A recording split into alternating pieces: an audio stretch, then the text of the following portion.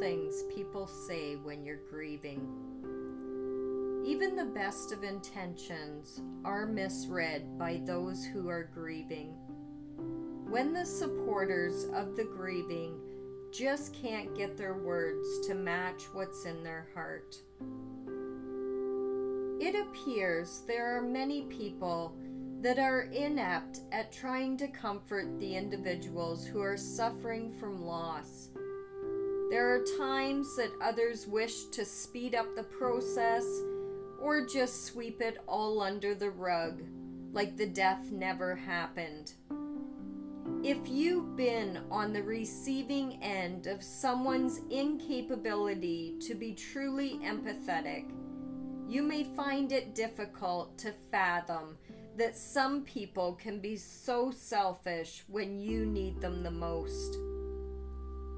Many times, people just don't understand what grievers are going through, and they make comments that one should hurry up and move on, or that focusing on the death of their loved one is somehow hindering their progress to get over grief. It is unfortunate to be the one who is hurting and have to receive comments like this from their peers and family members. Not everyone has the capacity to help you through mourning, and sometimes you just have to let their opinions fade, as you know in your heart that they likely mean well, but their actions or words are more detrimental to your process.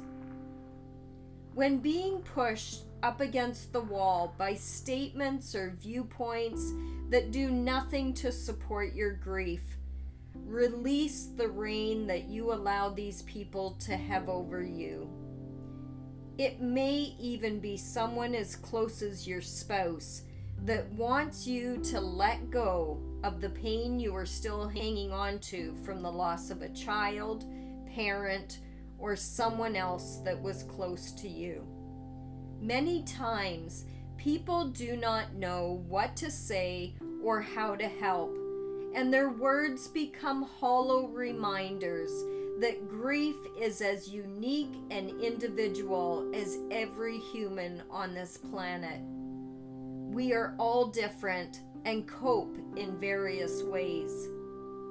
No one truly knows what you are thinking, feeling, or what your heart portrays. Step back from the notion that these opinions are exacts, as the truth can only come from you, for you. No one else knows what you need. They may try to tell you what they believe is best for you, but this is an impossible task. Listen to your own heart, and if you have trouble hearing the answers, be still. Close your eyes and retreat into the silence of your mind, letting the distractions and thoughts bounce away as they try to disturb your connection with yourself. This is the only place where the answers lie for you.